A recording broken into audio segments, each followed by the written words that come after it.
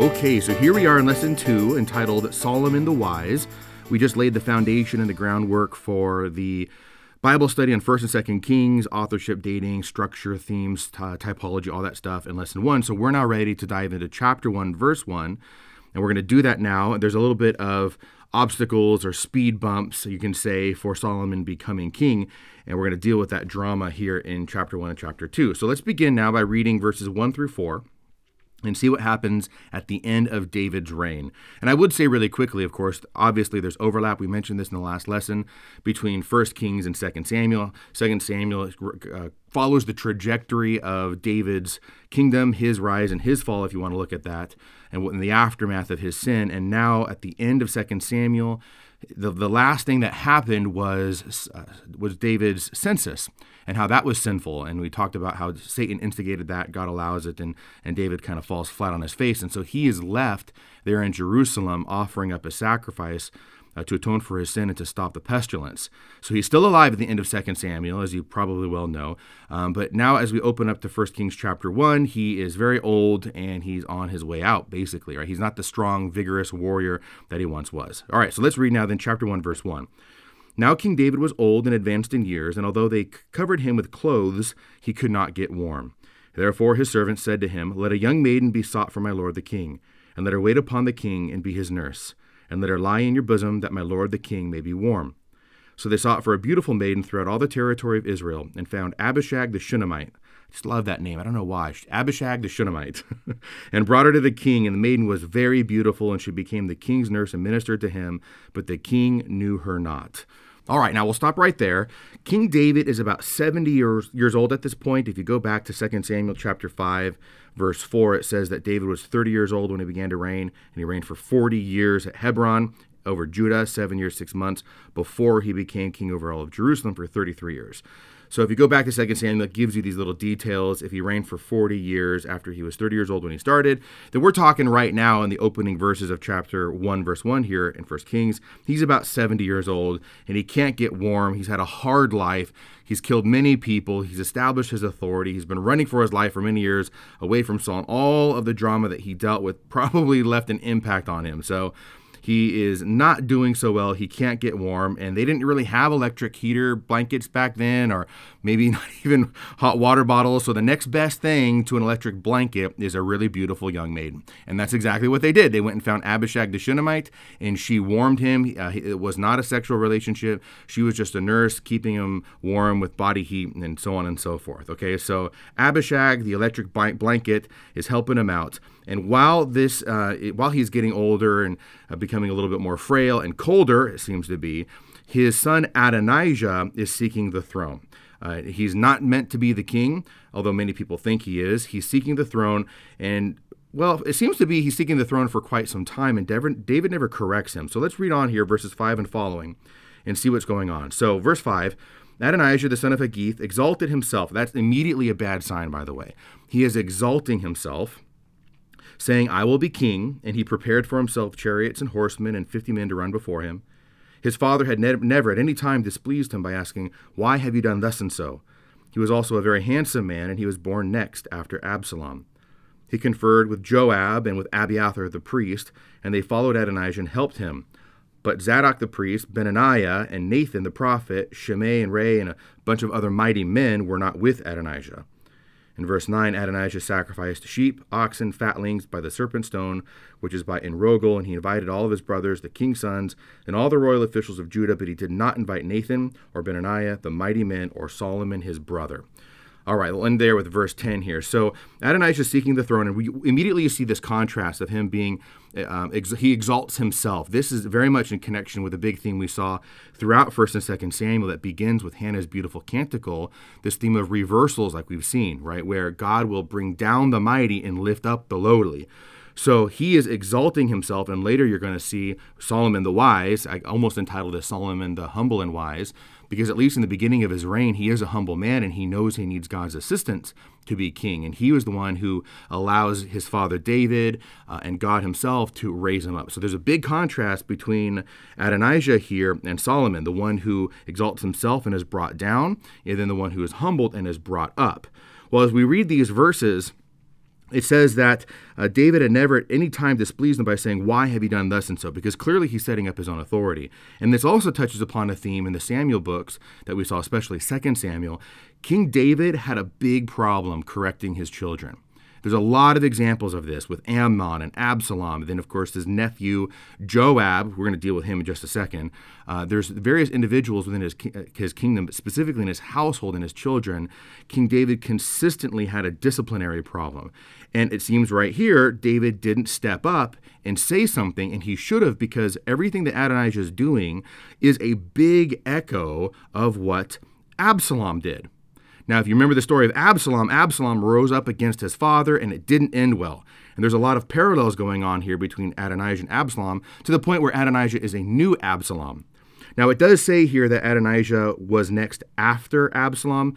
So by all intents and purposes, by all appearances, it would seem that Adonijah was next in line. If you go back to 2 Samuel chapter 3, David's first sons are born, and then you've got Kaleab. In fact, I'm going to flip back here as quickly as I can to chapter 3. Verse 2, it says, there were sons born to David at Hebron, because remember, he ruled in Judah first. His firstborn was Abnom. Then it was Kaleab. Then it was Absalom, then Adonijah. All right, now Amnon is dead, because we saw that whole story back in 2 Samuel when Absalom kills Amnon. Kaleab is presumed dead. We don't know anything about this boy at all. And then Absalom rises up against his father, and then is ended up getting his hair stuck up in the oak, and Joab kills him, if you remember that story. So next in line is Adonijah. So like I say, by all appearances, people would seem to want us to support Adonijah. All right. Many do, but many don't. And that tells us already there is a split in allegiances, where many folks do support Adonijah, but he doesn't get the support of some significant characters. He doesn't get everybody's support, and he certainly doesn't invite Solomon to this feasting and revelry, because clearly he knows Solomon must have been the intended heir by their father, but he's exalting himself, trying to make himself the king. Right. So he is a new Absalom figure, and there's a lot of echoes. So immediately you see these echoes and him exalting himself. You know this is not going to go well. In Scripture, if you exalt yourself in pride and rebel against God's will, it's just not going to go so well. And that's exactly what's happening with Adonijah. But here in your notes, looking at various commentaries, I put together some of the parallels for you. So Absalom and now Adonijah, both of them. So Adonijah is doing a bunch of things that echoes Absalom. Number one, he assembles a small army of horses and chariots and foot soldiers. That's what Absalom did, and I have the references in your notes if you want to go check that out. Adonijah is very handsome, just like Absalom was. Next, number 3, he invites key leaders to support him, specifically in this story, Joab, so that represents the military side, and Abiathar, who is one of the priests, that would be the priesthood side, and some others as well, but again, not everybody, not the mighty men, not Nathan and others. Number 4, he offers sacrifices for himself, like Absalom did.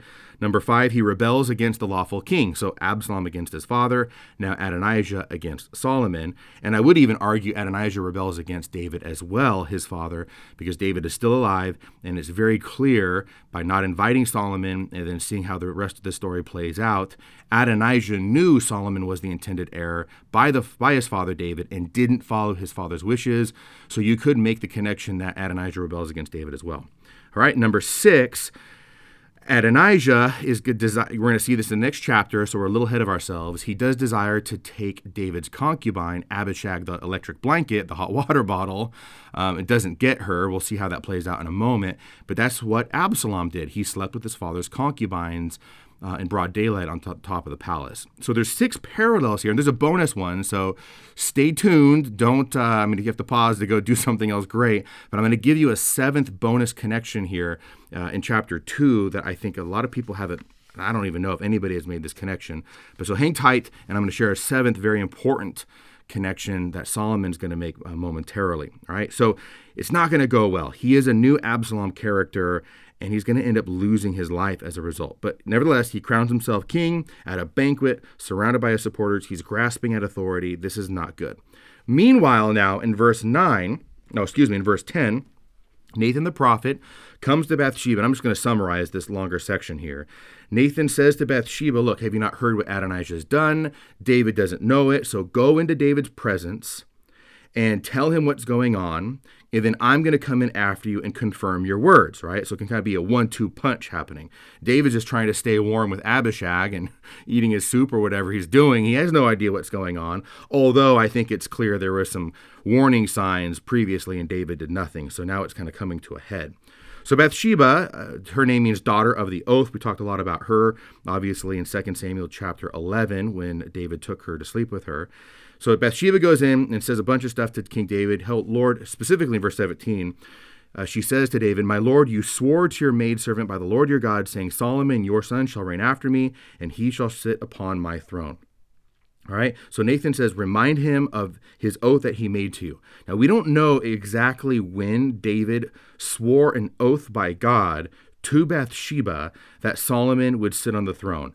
It seems to be a little bit implied, many people will say, and I have a little footnote for you in the bottom of the page, that this might have happened in 2 Samuel chapter 12, when after everything happened with the adultery, murder affair, and the child that was conceived by David and Bathsheba had died. Time goes on.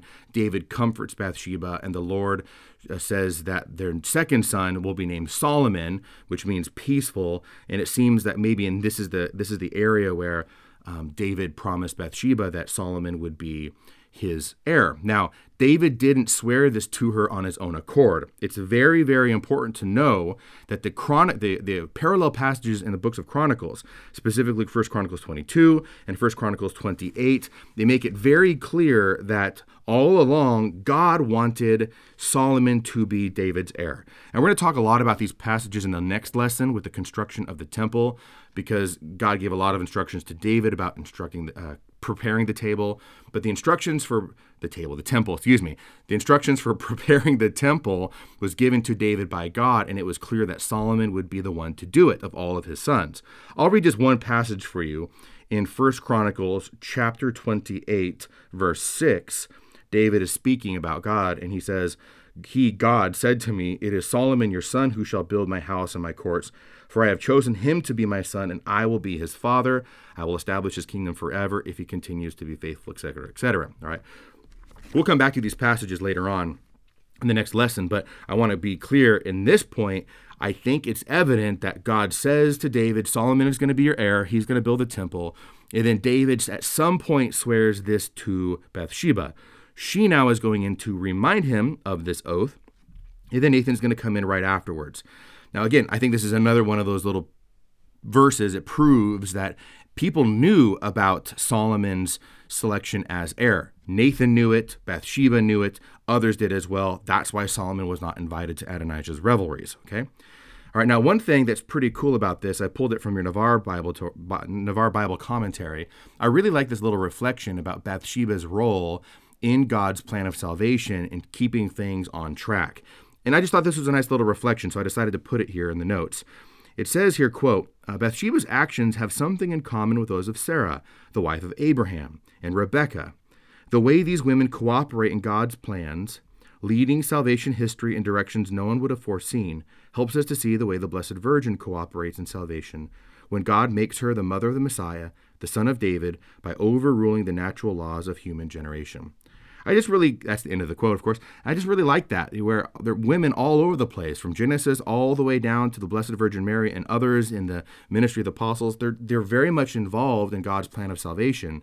And so here you've got a pretender to the throne trying to take David's authority, and Bathsheba is involved in trying to get it back on track. So I just like that. So take it for what it is, but I thought that was kind of nice. All right, so the story goes on now. Bathsheba and Nathan successfully tell David, this is what's going on. And David will say, absolutely, I'm sticking with Solomon. Let's read a few of these verses, actually. Chapter 1, verse 28. King David said, call Bathsheba to me. So she came into the king's presence and stood before the king. And the king swore, saying, as the Lord lives, who has redeemed my soul out of every adversity, as I swore to you by the Lord, the God of Israel, saying, Solomon your son shall reign after me, and shall sit upon my throne in my stead, even so I will do this day. So he doubles down. Clearly his mind is sharp as ever. He's like, look, I did swear to you. I am going to make this happen. So here's what you got to do. In verses 32 and following, he gives instructions. Call Zadok the priest, call Nathan the prophet, call Benaniah, who represents the military, and go have him sit on my own mule, bring him down to the Gihon River, which flows out of Jerusalem, and anoint him there king of Israel. Okay, so we're going to take care of this business right here, right now, and that's exactly what happened. So let me read the passages of 38 and following. So, in obedience to David, Zadok the priest, Nathan the prophet, and Benaniah, and the Kerethites, and the Pelethites, and probably other mighty men and others, they all went down and caused Solomon to ride on King David's mule, and they brought him to the Gihon, it's the spring or the little river that flows out of Jerusalem. There Zadok the priest took the horn of oil from the tent and anointed Solomon. And then they blew the trumpet, and all the people said, Long live King Solomon. And all the people went up after him, playing on pipes, rejoicing with great joy, so that the earth was split by their noise. All right, I really love that. Everyone is so excited and jacked up and just celebratory that the earth is split by the noise of celebrating Solomon as the successor of David. So there's a lot going on here in this little story. Number one, he rides in on a mule. He does not ride in on a mighty war horse, and various individuals have pointed this out. In the ancient Near Eastern world and also in the Greco-Roman world, a conqueror, a king, an emperor comes marching into his capital or into a city on a mighty war horse, right? Because he's the champion and he overthrows his enemies and all of this. But not the king of Israel, not the Davidic king. He comes in riding on a mule, which is an animal of service. It's a beast of burden. And that's very, very significant because the king of Israel, and I shared this with you before in the previous studies on 1st and 2nd Samuel, the king is the bridegroom of the people, right? So the people of Israel are like the bride of the king. That's this metaphorical relationship that they have. The king is supposed to protect his people and provide for her and defend her and sustain her like a husband would lovingly do for his wife and his family. And so this is symbolized by an animal of service, where you're going to come in for the intention of serving your people. You don't come in as a conqueror of your people. You don't come in as, exerting your authority over your people. Only a weak man would do that, right? So that's immediately a very cool contrast of what is going on here versus in other cultures. Solomon is the groom, the husband of Israel, and he is called to serve her. All right, so that's number one. Now, there's a little quote here from another commentary for your Ignatius Catholic Study Bible, which says, anointing involves pouring oil upon the head of a candidate, whether a prophet, priest, or king. It is a sign of the Spirit coming down upon the recipient. A little short comment here, but what I talked about this a ton. If you go back to the study on Samuel, specifically lessons 3 and 4, when talking about the anointing of Saul and the anointing of David, there's a lot I said there about what the anointing symbolizes, and it's a type of confirmation, and there's a lot to say about the Christian being anointed by the Spirit as well. So go back, by all means, check out that Bible study on 2 Samuel, or 1st and 2nd Samuel lessons 2 and 3 specifically, for all the connections with the Christian life. All right, but what I will point out here is that this entry, this beautiful celebratory entry into Jerusalem, riding a mule while everybody is geeking out, is definitely a connection to Jesus. On Palm Sunday, on the triumphal entry into Jerusalem, everybody knows what's happening here.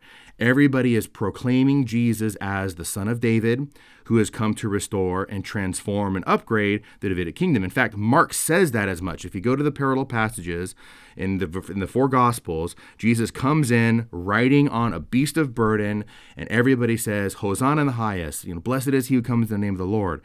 But Mark, it's clear. They said, blessed is the coming of the kingdom of David. They know that Jesus is acting like a new King Solomon, because this is how Solomon rode into Jerusalem, goes to the Gihon, is anointed, and he takes his throne. So ever since the Babylonian captivity now, everybody is waiting for the new Davidic king to come, the Messiah, the Mashiach, right? And so Jesus comes in riding on a donkey, and everybody is singing Hosanna in the highest. There's a lot to say here with the triumphal entry and connect it with the Psalms and just beautiful things going on. But and I have these passages for you in your notes, specifically Zechariah chapter 9 prophesied the coming of the king on a donkey. I don't want to turn this into a study on the Gospels, but I definitely want you to understand Jesus coming into the city is 100% an echo of Solomon doing it, and everybody knows it. That's why they say, blessed is the coming of the King of David. Jesus is the new king, and he is coming to take his throne. Now, one little difference here is Jesus takes his throne when he mounts the cross. All right, this is how he establishes his kingdom when he goes upon the cross. There's a little bit of a discontinuity right there. Solomon begins to reign after he enters the city. Jesus begins to reign when he is crucified. And there's one more little bit of typology, which I've not seen made before. I could be totally wrong, therefore, so take it with a grain of salt. So what happens with Jesus, Jesus is coming into the city, and he is proclaimed king. Great, just like Solomon was. So when Solomon comes into the city, he's anointed and proclaimed king. Remember that he had opposition. So his brother Abiathar and Adonijah and the priest Abiathar and the military commander Joab and others, many others, rebelled against Solomon and opposed Solomon. In that way, I personally think that Joab and Abiathar and Adonijah and others, they are types of the rebellious Jews and the religious establishment and the authority of the Sanhedrin who rebel against Jesus, the new Solomon. I think that's the deeper connection of what's going on here. Solomon is anointed king, but he has opposition from the establishment. So just like Jesus, the new Solomon comes in, is proclaimed king, is anointed king and takes his throne on the cross, but he too is opposed by the religious establishment. So you can take that a little further connection to prayer and think about that.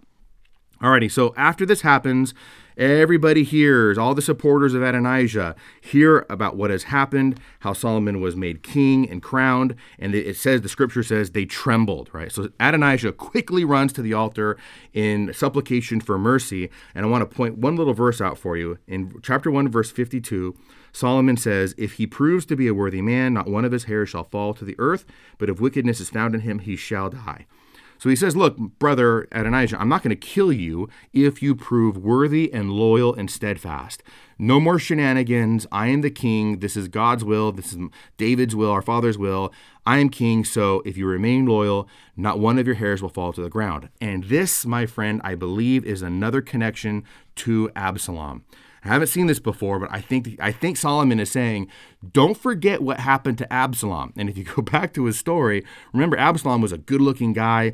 Now, what was one of the most distinguishing parts of his features, his characteristics, is his hair. He was good-looking, but he had like flowing locks of gorgeous hair, and he was very vain and prideful about that, and it ended up being his downfall.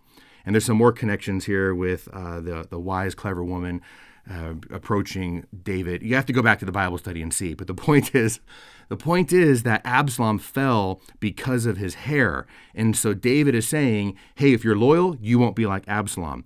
If you're disloyal, you will die just like Absalom. And the reference to the hairs on your head is 100%, I believe, Solomon's wise little, maybe not so subtle, reference to what happened to Adonijah's big brother. You see what I mean? All right, so just stay loyal and it's all going to be fine. So that's chapter 1. Now let's go into chapter 2 here and study David's final words to Solomon and how it echoes so many other great leaders of the Old Testament that we've seen so far. So let's read chapter 2, verses 2 and following. Hey, this is Dr. Nick. Thank you so much for listening to this course sample. If you enjoyed it and want to listen to the entire lesson, please become a student over at scriptureandtradition.com, where you can listen to this entire course, but also all the other courses that we have available in the S&T audio library, where you can listen to them on demand, however and whenever you want. So thank you so much. God bless you, and keep studying your Bible.